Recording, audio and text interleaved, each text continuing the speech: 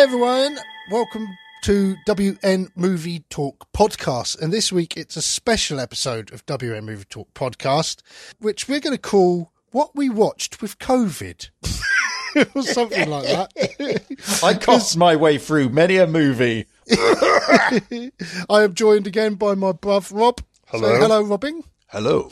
And if you heard the last podcast, the Butch Cassidy and the Sundance Kid, you'll realise that both me and my brother Robin, both days apart, got COVID and was both had to do the 10 days of isolation. Without actually coming into contact with each other at all, which is freaking awesome.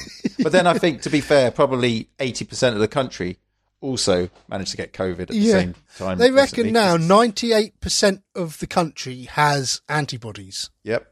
So that's why next month you won't have to isolate. Yeah, well, that's political. Let's not go there. But, so I was at home for 10 days. You was at home for 10 days. I was. And you've got not a lot else to do but watch stuff, have we? So Robin and I are going to discuss this week some of the stuff we watched whilst we was isolating with COVID. We've watched some stuff, haven't we? Lots of stuff and things. So we're going to discuss some of the stuff, and it's not just films we're going to discuss. If we've watched series and stuff like that as well. Any stuff. There's stuff. We might have watched. It's just stuff. Stuff, innit? Stuff.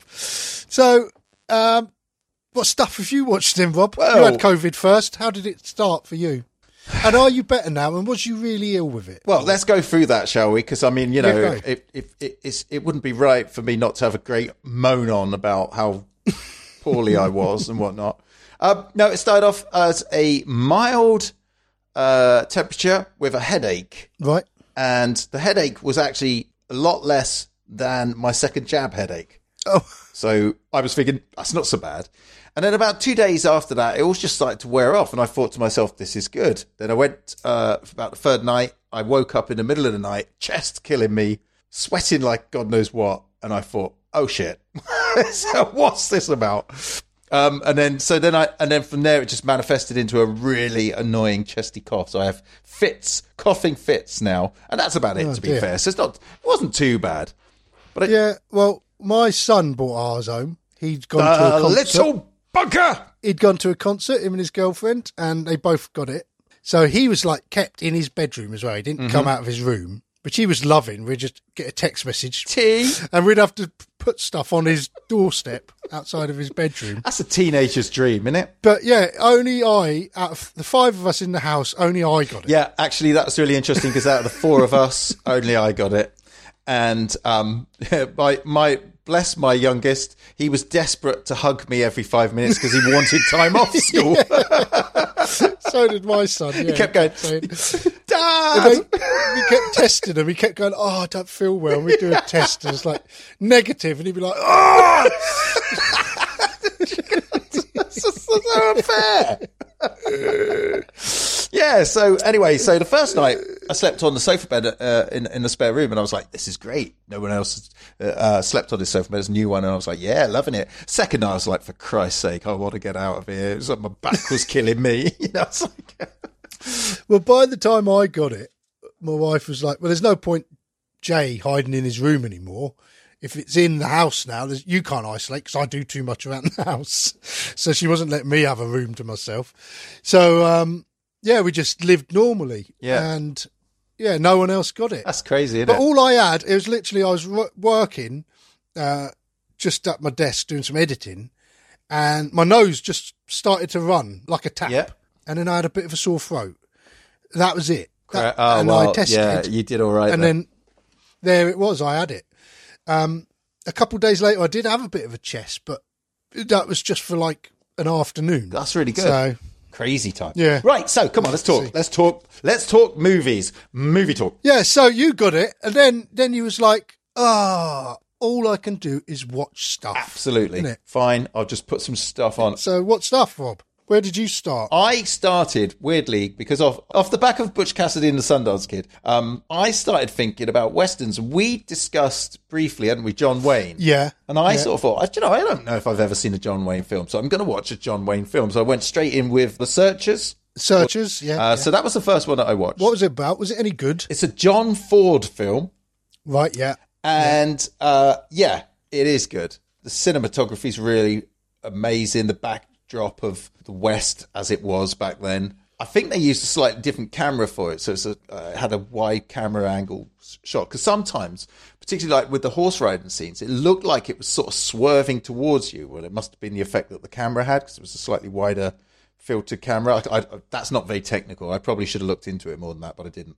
And it's a great idea. Basically, John Wayne comes back from Civil War. He goes and visits his family, his brother's on his brother's ranch. They then get massacred by Comanches, and but the two daughters get kidnapped and taken off with them. So he then sets off with a posse to go and track them down. And then it just sort of goes across like a 5-year journey of them tracing all the way across the Wild West. It goes up into the snowy mountains and so on and so on. And then in the end, they do find the daughter. One of them, I think, is killed, and then they do find the elder daughter, and they take her back to the family. And there's this sort of iconic shot of John Wayne in the doorway, because he doesn't go in with the family because he doesn't really belong there in the future. He belongs out in the West. Probably. He had COVID Keeping and was isolating. Yeah. So he basically just sort of stands there and then turns around and walks back off into the West. I just thought it was. I thought it was good. Yeah. So then you watch any other westerns then after? So then I did. Then I followed it with Stagecoach. Right, yeah. Which is that a musical? No. Again, I've just Googled it, and I know what time the Barnstable bus leaves now. I'm going to put in film and see what comes up. Here it is. Yeah, I've got a couple of the John Wayne films to watch. One is the one the Coen brothers remade. That's meant to be a good one, isn't it? True Grit. So just go back to The Searchers. The Searchers was 1956. Stagecoach, which again John Wayne was in, but it was quite young in that one. That was 1939. What? Yeah. Wow. And I tell you what, it's a fab. There is a remake of it apparently, but it's a fab film. And again, that's basically the gist of that, is that there's a whole group of them that get onto the stagecoach and they have to travel across the Wild West. And it's their journey, and it's complicated by the threat of Geronimo. Jihadi Geronimo? No. Geronimo. I just looked it up, actually. Geronimo was a prominent leader and medicine man from the Bedonkahi band of Apache. So it was Apache band. So basically, again, they get chased. Now, this is really interesting as well about these Western films, because you get the impression, I always got the impression that the portrayal of the Native Americans was always quite racist, if you see what I mean. They treated them as Americans did, where they were basically just like intrusive on the land that they wanted, and a bit of a pain in the arse, really.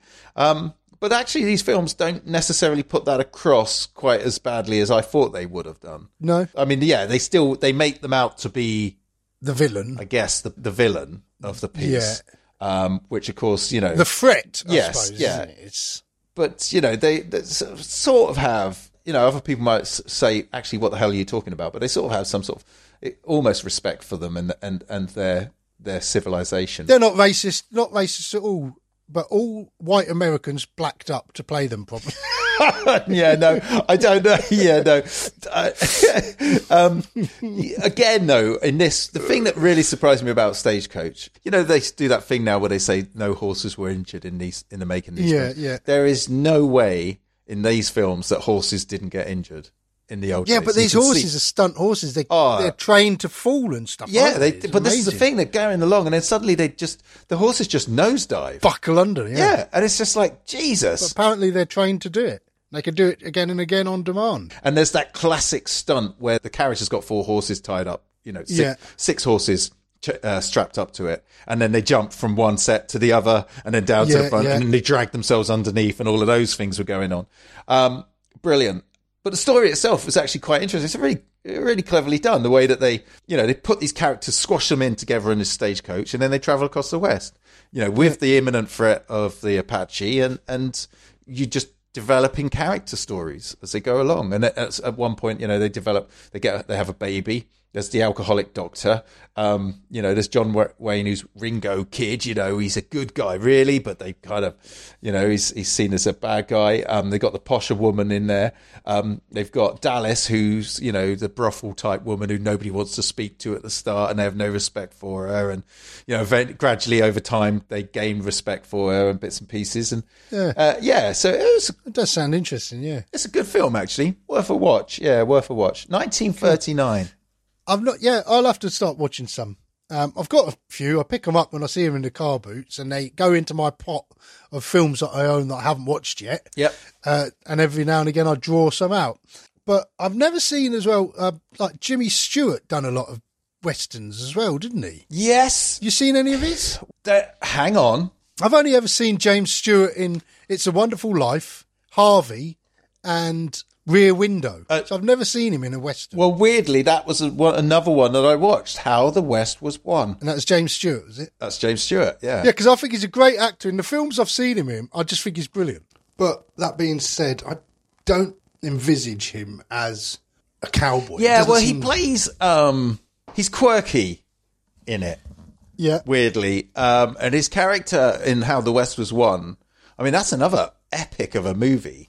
It's got 3 different directors. John Ford was one of them, Henry Hathaway and George Marshall. Right. So it's broken up into sort of segment stories. Oh, and they all sort of take on their own story. Yeah, but it's tied into like a generational story of a certain family. Right. And how they settled in the Wild West, and then how things changed over time, a different generation. Yeah.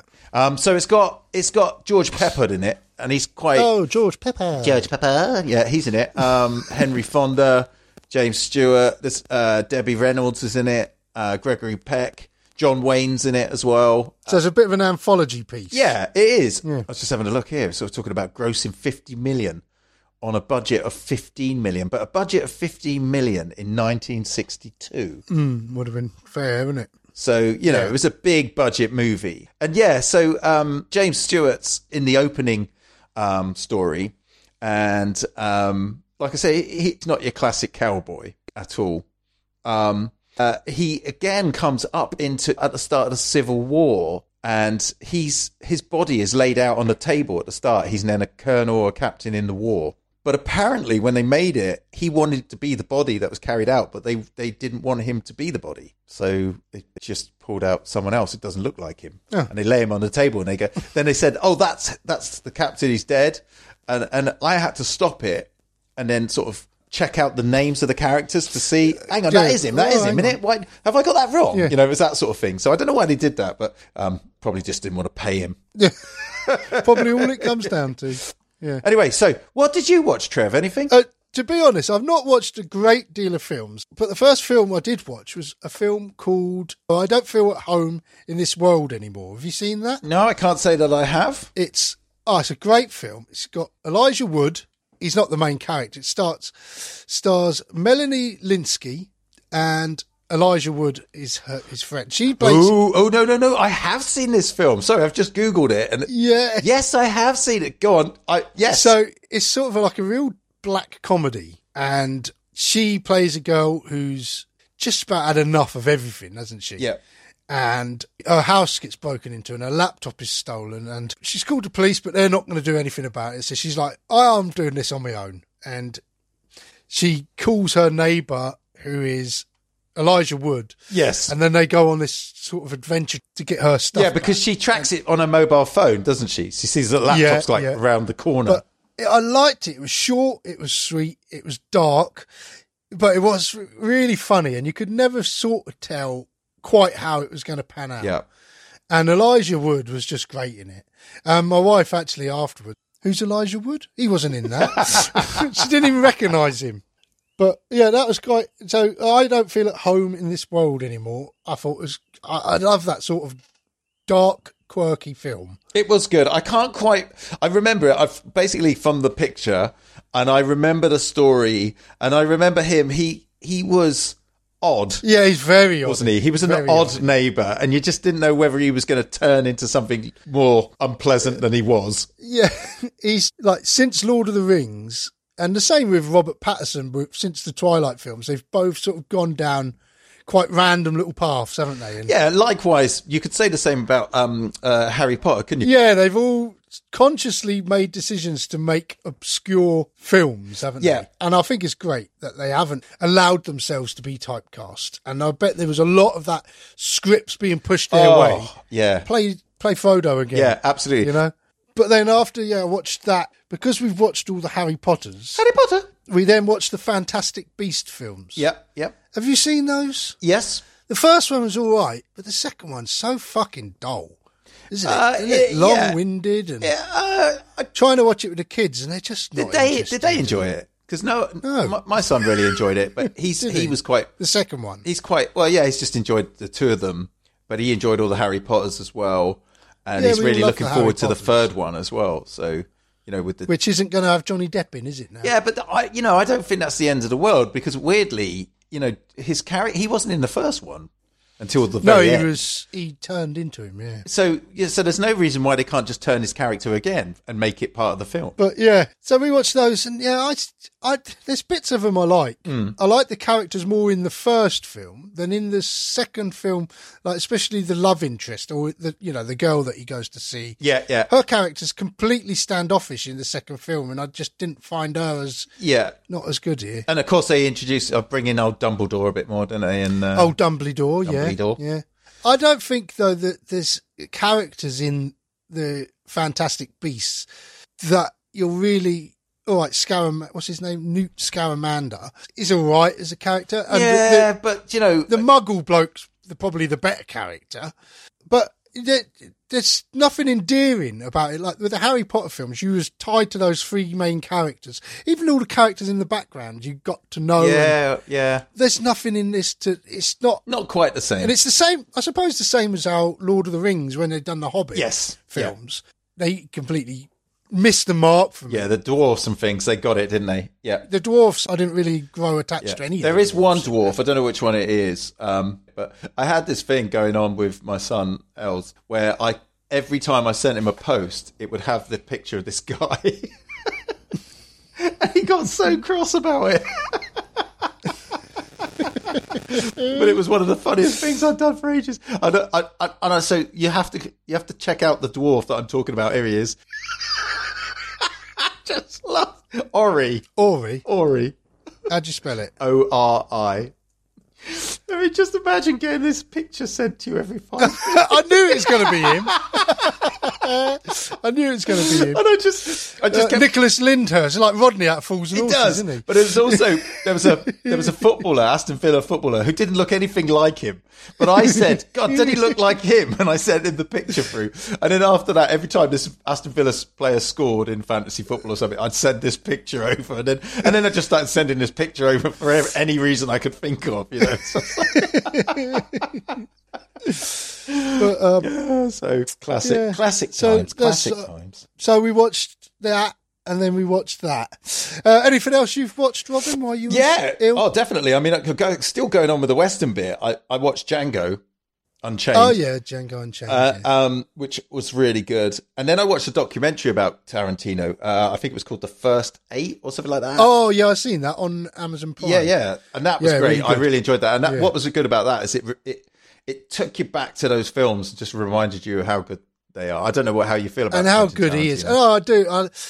I do like Tarantino. I think he could be reined in a bit. Some of his scenes are a bit long, but I do. He knows what he's doing. Oh, he's definitely brilliant. I just don't like hearing him.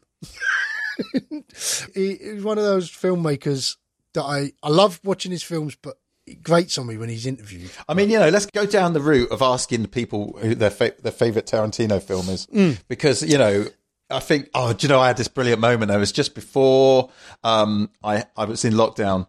I went to a charity shop, going around the charity shops looking for DVDs, Blu-rays and board games. Yeah. And I was looking at a load of the DVDs on a shelf down the bottom. And this old lady came along in a wheelchair. And I said, oh, sorry, I'm in your way. I'll get out of your way. She said, that's all right, my love. That's all right. Don't worry. Take your time. I said, I was just looking for some films. I like to pick up DVDs. And she said, oh, yeah, I like those Quentin Tarantino films. And we literally, it was brilliant. I don't know, she's about 90. We're literally having this conversation. I was recommending the newer ones that she hadn't seen, like Django Unchained and Inglourious Bastards. Oh, you need to watch Inglourious Bastards. You know? Oh, yes. I mean, but that is, I sort of lost interest in Tarantino a bit when he made Kill Bill. It wasn't my cup of tea. Mm-hmm. And from then on, I didn't watch a Tarantino film until Inglourious Bastards come out. And that film's just great. That opening scene. Oh. You know, and that's the thing. He creates the best tension, doesn't he? Yeah. And again, like Once Upon a Time in Hollywood is just full of that tension. Yes, it is. You know, but then also what he does so well is recreates history. Yeah, he does. He rewrites things, but the tension can also become very explosive very quickly and go completely over the top the other way. You know, he did it in Django. I mean, that scene in Django where Leonardo DiCaprio smashes his hand on the table. I don't know if you know about that scene, but he genuinely smashes his hand down on the table and cuts his hand. Right. So his hand's bleeding. It's real. It's his blood. And instead of stopping, he carries on. And he ends up smearing it on the woman's face and using it and getting a panky and just, you know, keeps going. Just amazing piece of acting, you know, and just again that in that scene where they're sort of trying to buy Broomhilda, the slave girl, the tension in there is not quite Inglourious Bastards, because I think that one is the tension at the start of that film is just another level of unbelievable. Yeah, but he does, but he proves that he can do it again and again in films. He does it throughout his films, and I think what I say about him being reined in though, Inglourious Bastards I loved until the end. Yeah, it just over the top, and it loses something to me because it's been a real serious, you know, it's got comedy elements in it, but it's real serious and like really amazing.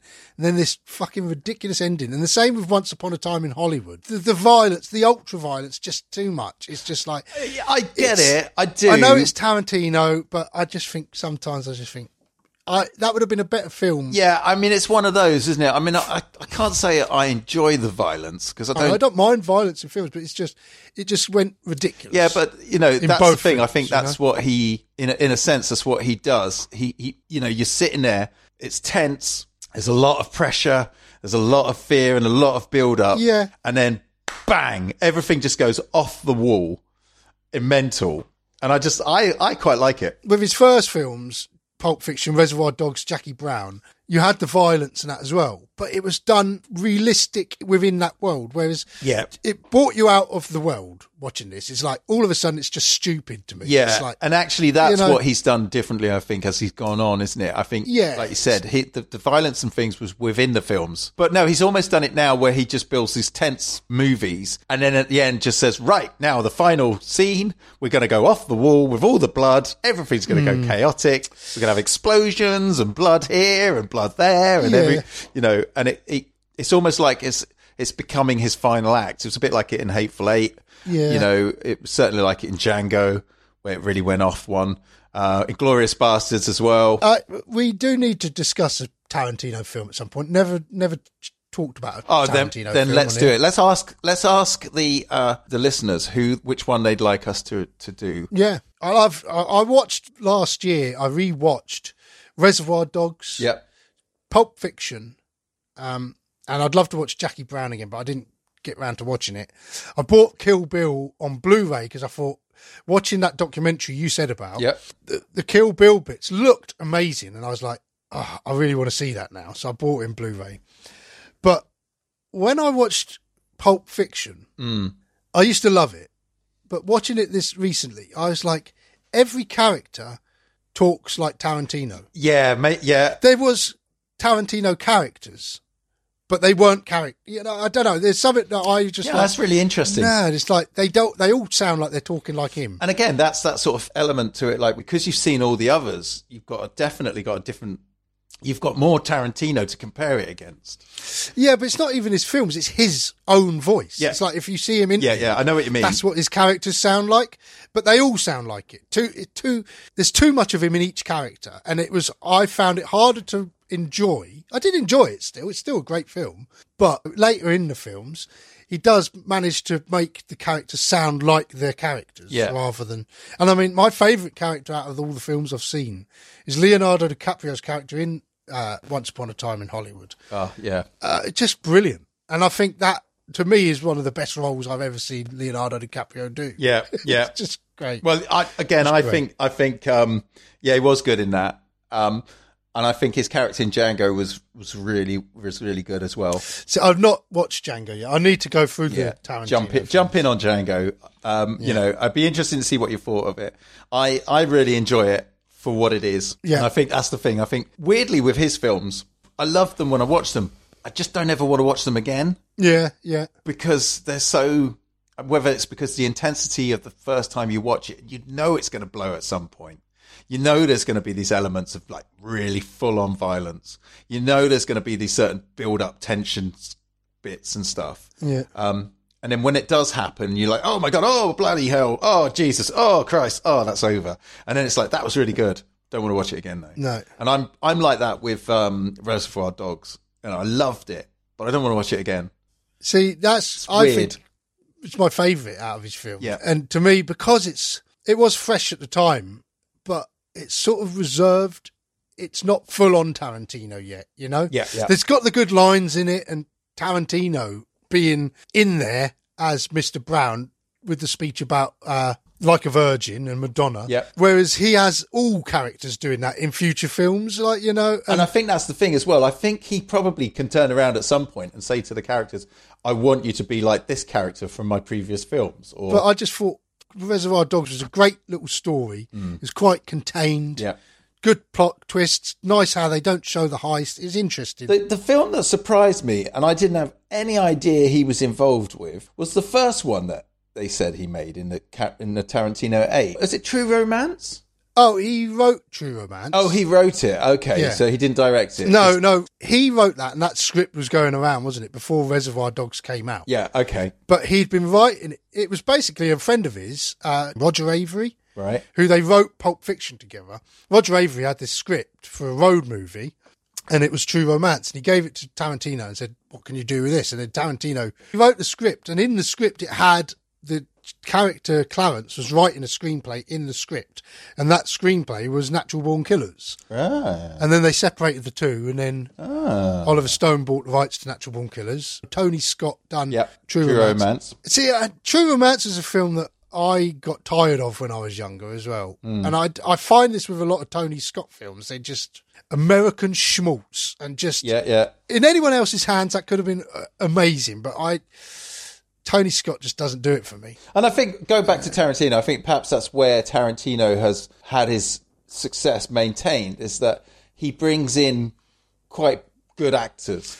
Oh, yeah. Everyone wants to be in his films. And everybody wants to be in them, so he can pretty much pick who he wants to be the part. I didn't watch that, but I have watched that documentary that you mentioned there before. Yeah. So, and it did sort of make me want to watch more Tarantino films again. Yep. So, yeah, definitely somewhere we're going in future. But I didn't really watch any new films when I've been at home. But what I did watch, after we watched Dirty Rotten Scoundrels, I've wanted to watch Roxanne for a long time. Okay, yeah. So me and Cohen watched Roxanne, Steve Martin, and Daryl Hannah. Hiding Behind a Bush. Oh, it's brilliant. It is brilliant. I wondered if I would still enjoy it after all this time has passed. And it is just great. I really enjoyed it.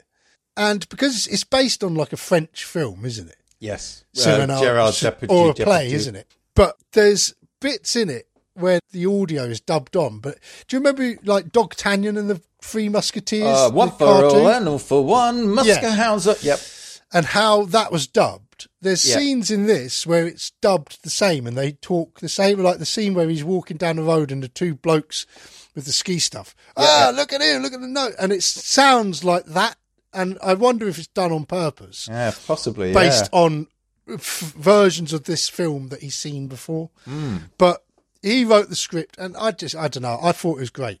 Really enjoyed it. Cohen really enjoyed it. And then I've been wanting Cohen to watch The Three Amigos, but for some reason he looks at the cover and goes, no, and he won't watch it. Because I was into Steve Martin, then I went on to Disney Plus and I was like, I found this series that him and Martin Short have done, and Selena Gomez. Okay. And they've done this series called Only Murders in the Building. And we started watching that. I put it on with my wife in the room, and she wasn't really watching it. She was doing something else. But then she started watching it, and we just ended up binge watching, which we never do, but we watched the whole season in 2 days. It's just fucking brilliant. Love it. And they're just 3 people who live in the same apartment building in New York, and they listen to this podcast about true crime. Podcast? Yeah, it's a podcast. And then there's a fire alarm, and they all go out to this restaurant while the fire alarm's evacuated the building. And then they realise they like this podcast together, and they start chatting about it. And then when they go in, they realise there's been a murder in the building. So they start investigating this murder, but making a podcast of it.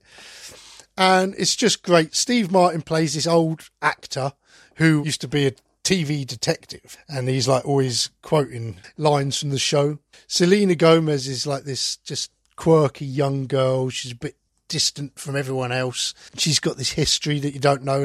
But the star for me of this was Martin Short. Is just brilliant.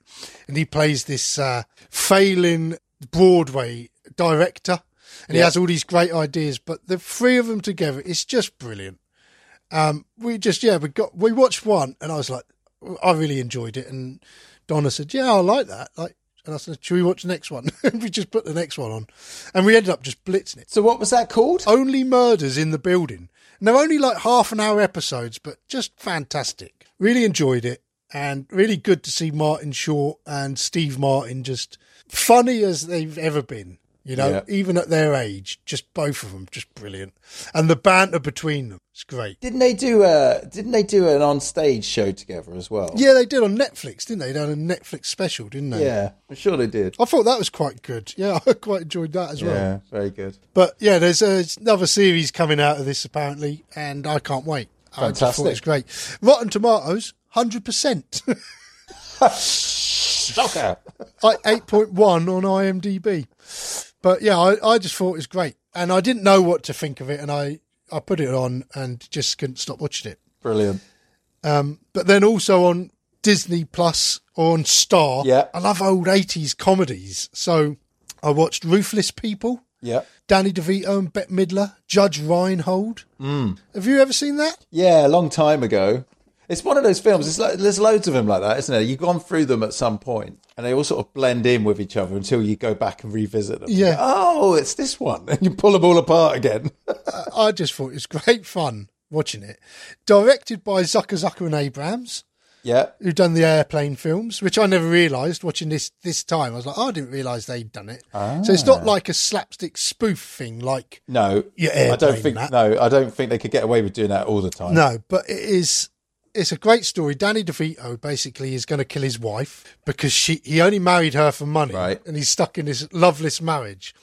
So he plans this murder so he can get rid of her, but then she gets kidnapped by Judge Reinhold and it's the girl who's Supergirl, isn't it? Helen Slater. So they kidnap her, and he's like, brilliant. They've done the job for me, basically. They phone up and say, if you don't do what we say, we're going to kill your wife. And he's like, okay. And they're like, right, we don't want any press. We don't want any police. So the first thing he does is phone the press and the police, and it's all over the telly. And they're like, what? And they keep coming back to him going, okay, right, we're not going to kill her today, but if you do this, he's like, just kill her. They can't understand why they won't just kill her. But then he's having an affair with someone, and she's having an affair with someone else, and they're planning to blackmail him, and everything all these plots get intertwined and all it's just great fun. It was really good. I'm gonna have to watch it again. I'm gonna have to watch it again. Yeah, really great. I love it. I love old 80s comedies, and they're just stupid but just great. And then after that, because I thought, Danny DeVito's quite good, I watched War of the Roses, which he directed as well, with Michael Douglas and Kathleen Turner. Oh, yes. Which was the third film, because they'd done Jewel in the Nile and Romance in the Stone, and then they'd done this, where they fall in love, they have a family, they buy this house, then they divorce, and it goes messy, doesn't it? And neither of them want to let go of the house. Yeah, that's right. So they fight over the house, don't they? And inevitably, in the end, they end up trashing the place, don't they? Yeah. They got like this live-in nanny, and she comes home and it's like the house is just wrecked up, and she breaks in round the back like, and he's there all like just fucking off his head. And then she's like, is your wife okay? And she's like, he goes, are you okay, honey? And she's like, yeah, I'm fine. And she's like mad upstairs, like banished upstairs. And the housekeeper's just like horrified. He goes, here, let me show you out. And he's like crowbarring wood off the door to let her out. It's just crazy little things. It's just great. It's a really great bits in it. Love it. Just a great couple, aren't they? Like in the Julian and Niall, and they just they're great together. films. They're just fantastic. Because I mean, she sends herself up excellently now, doesn't she? Brilliant. Yeah, she does. Doesn't she play Chandler's dad in Friends? Does she? I don't know. Who had a sex change that was played by Kathleen Turner. It's just brilliant. So yeah, I've watched some old 80s comedies. I love them. And that Disney Plus is a great place to find some. Yeah, it is, to be fair. It's got Stakeout on there. I watched that back along. That's brilliant. What's the other Richard Dreyfuss one I watched?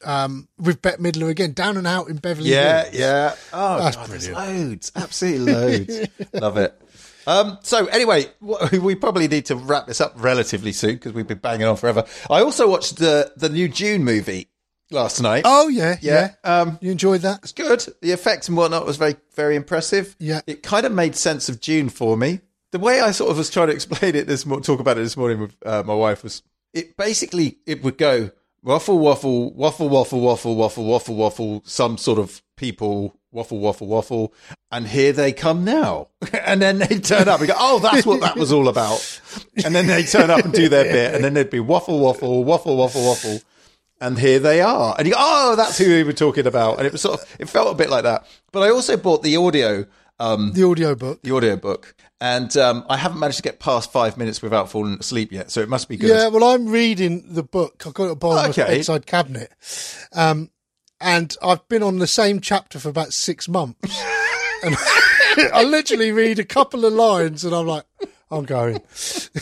I don't know what it is. It's a great story. And the film, I left the cinema feeling like I did when I left from Lord of the Rings. Like, I can't wait to see how this goes. Yeah. But yeah, the book, I like a sci-fi book. And I'm sure it is a great book, but it's a slow burner for me. There's 6 of them, isn't there? Oh, there's a lot of books. Jesus. But no, so I really enjoyed that. I can't remember the name of the kid that played the main character, Paul. Oh, yeah. I thought he was good. Timothy Chalamet. I liked him in it. He played it well. I was quite interested in watching him because, interestingly enough, I then flicked back to the old version. And the guy that plays Paul in that one. Oh, Kyle MacLachlan. Yeah. I was instantly like, nope. Nope. Well, he's not my Paul. Well, it's David Lynch, wasn't it? He'd done a lot with David Lynch. He was in Twin Peaks. Yeah, exactly, yeah. He was in Blue Velvet. Yeah. You know? Oh, there you go. So, well, he wasn't my Paul. Anyway, so... No. I did that. Then I also watched a bit of Kingsman. I'm still going through the Kingsman films. I watched the bit. I need to start them. My son, my oldest son wants to watch that. Yeah, those films. So we're going to watch them because the new one comes on Disney Plus in the next couple. No, that's coming out quick, isn't it? Because I just went to see that at the cinema. I was probably a bit late. Yeah, they don't wait. They only have about a month at the cinema now before they stream them. I still think for me the first one's the best one. The Golden Circle's got some interesting bits in it. It doesn't quite work. You'll love it. It's got Elton John in it. Oh, fuck off. And then the third one's interesting because it's a whole new spin. But for me, without a shadow of a doubt, the first one and the fight scene in the church is just fabulous. Absolutely love that bit of cinema. I will have to watch them. Absolutely love it. And I've seen that I'm on Disney Plus now, Robin. I did notice. And actually, I tried to screenshot it on my phone and send it to you, but it won't let me screenshot anything from Disney Plus. I was trying to do that as well. Yeah, when you were playing the film. Yeah, I know, yeah, right? I'm on there. The kid who would be king. As he pulls out the sword and you see a load of people clapping, I'm bang in the middle of that. You are. Scene. It's like they made that scene for you. Never mind the kid with a sword. Look at Trev.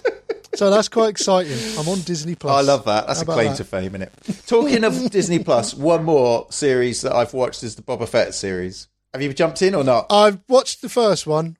I put the second one on the other day and I got about 10 minutes in and I realised I wasn't watching it. Yeah. I was doing everything else in the room. And it is interesting because there is definitely an element of that to it early on. And then weirdly what happens I think it's 5 and 6 or 4 and 5, is that he's not in it, and it's the Mandalorian. Good. Yeah. Why didn't they just fucking carry on with the Mandalorian? Well, they do. Why do we need Boba Fett? They do, basically. And Cad Bane turns up, who, if you know the Clone Wars series, Cad Bane is one of the bounty hunters. Yeah, bounty hunters. Yeah, the cowboy one. And he turns up in it, which is very cool.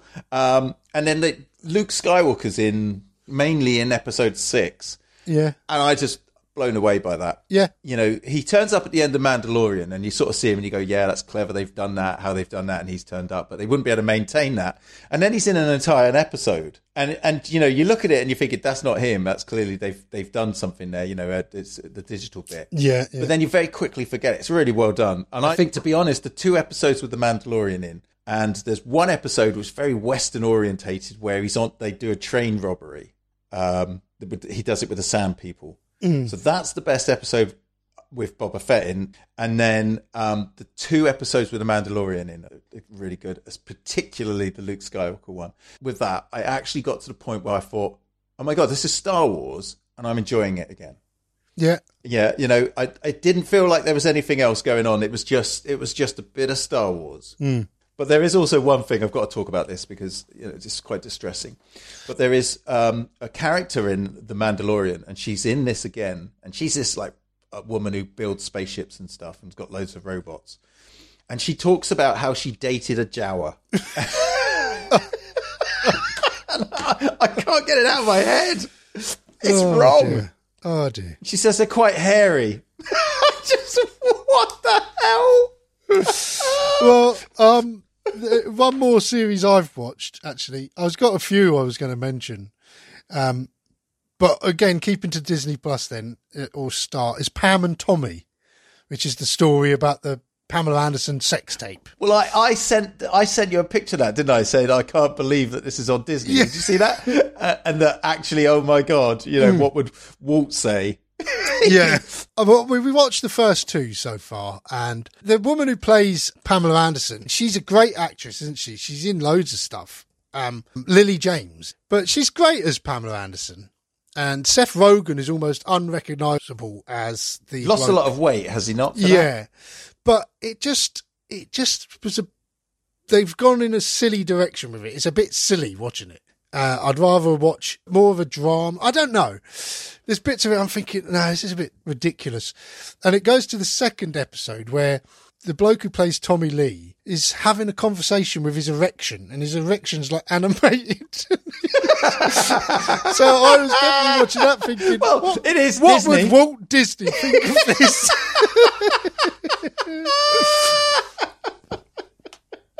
But yeah, it's a bit, I don't know. It's all right. It's a bit silly. I'm not even, no.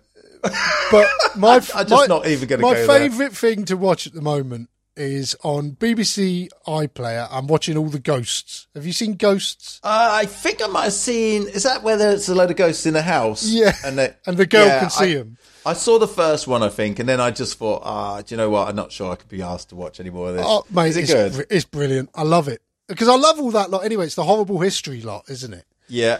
But yeah, Ghosts, it just gets funnier and funnier, I think. And the more the characters are established, it's just brilliant. All right. And they're so easy to watch, and you watch one and you're like, oh, go and bang another one on. And the main girl in Ghosts as well, she reminds me of Margot Kidder from like Superman, you know? Yeah. But she's just really funny. The chap who plays her boyfriend is funny. But yeah, definitely worth a watch. Just something to watch. And that's been great to sort of have that to keep going back to. Yeah, I mean, I tend not to do that so much as in TV series. I'm not a fan of TV series on the whole, because particularly ones where they go into like 9-10 series, detective ones and things like that. Yeah, they just I hear you. I'm the same. They're taking the mickey, really, aren't they? Because they're basically just churning out the same twaddle each week, but with slightly, same formula. I mean, one we've been, my son and my wife have got into it. It's called Timeless, where they do some time traveling back into history and stuff. Right, yeah. And it's, again, it's one of those, it's kind of an interesting idea, but I can't watch it. just, you know, it's just too quickly. I'm seeing so many flaws in the storylines, you know. Yeah. It's like, I can't watch this. I'm sorry. So I get a little bit stuck. So I dip in and out of YouTube a lot. And so on that, the guy that I've seen on YouTube, and I've watched several of them now, is a guy called Michael Spicer. I think he's a comedian that does a Radio 4 show. Yeah, I recognise the name Michael Spicer. And he does The Room Next Door. Yes, yeah. My word. Brilliant, absolutely brilliant. Every time Boris Johnson goes up and does something ridiculous, he's in there feeding him lines. Yeah, he said, no, don't say that, don't say that. Oh, well, just tell him but just finish it there. Yeah, and it is. So if you haven't seen that guy, Michael Spicer, The Room Next Door. Yeah, they are. Yeah, they are very, very well done. And all nice and short, so I like to dip into things like that. And also I like, what's his name? Jonathan Pye. Seen any Jonathan Pye? Yeah. Just him, he just summarises it all up brilliantly. He has his rants about the government and effing and blinding. Yeah, and it's supposed to be just before the camera rolls, isn't it? Yeah, he does. He did one recently for the New York Times. Yeah. That's really good. And he's like, explains everything that we, the British, do differently. And then he's like, Eton College, it's like Hogwarts for wankers.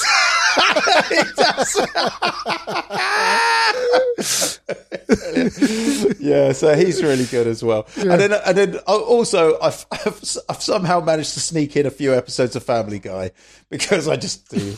I just like Family Guy from time to time. It's mindless nonsense. And there's some funny stuff. Even my wife was laughing at one bit of it. I was like, my God. Oh, we got the Futurama running again as well. Yeah, that's great as well. That's great. But yeah, I love this Ghosts. It's just easy watching. They're just good fun, wholesome fun. Yeah, bit naughty sometimes. Like I don't know, I love it.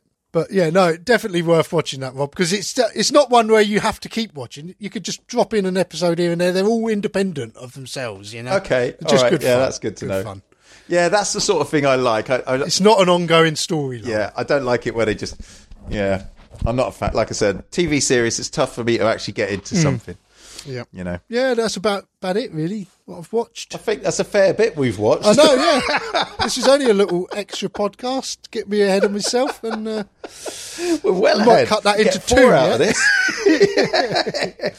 Yeah, brilliant. There you go. But yes, that was loads actually we listed off. Yeah, that was good. Good old chin. God, we do nothing but watch telly. I know. Oh, that's because we were locked in.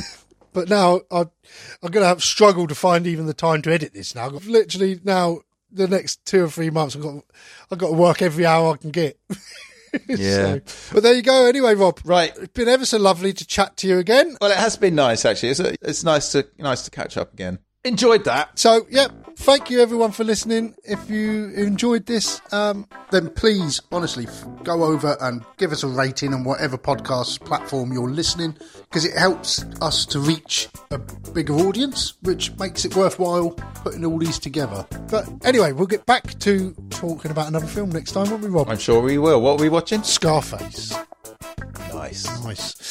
All right, so we'll see you all again soon. Thank you, Robin. Cheers. Thank you. Cheers, guys. Cheers. The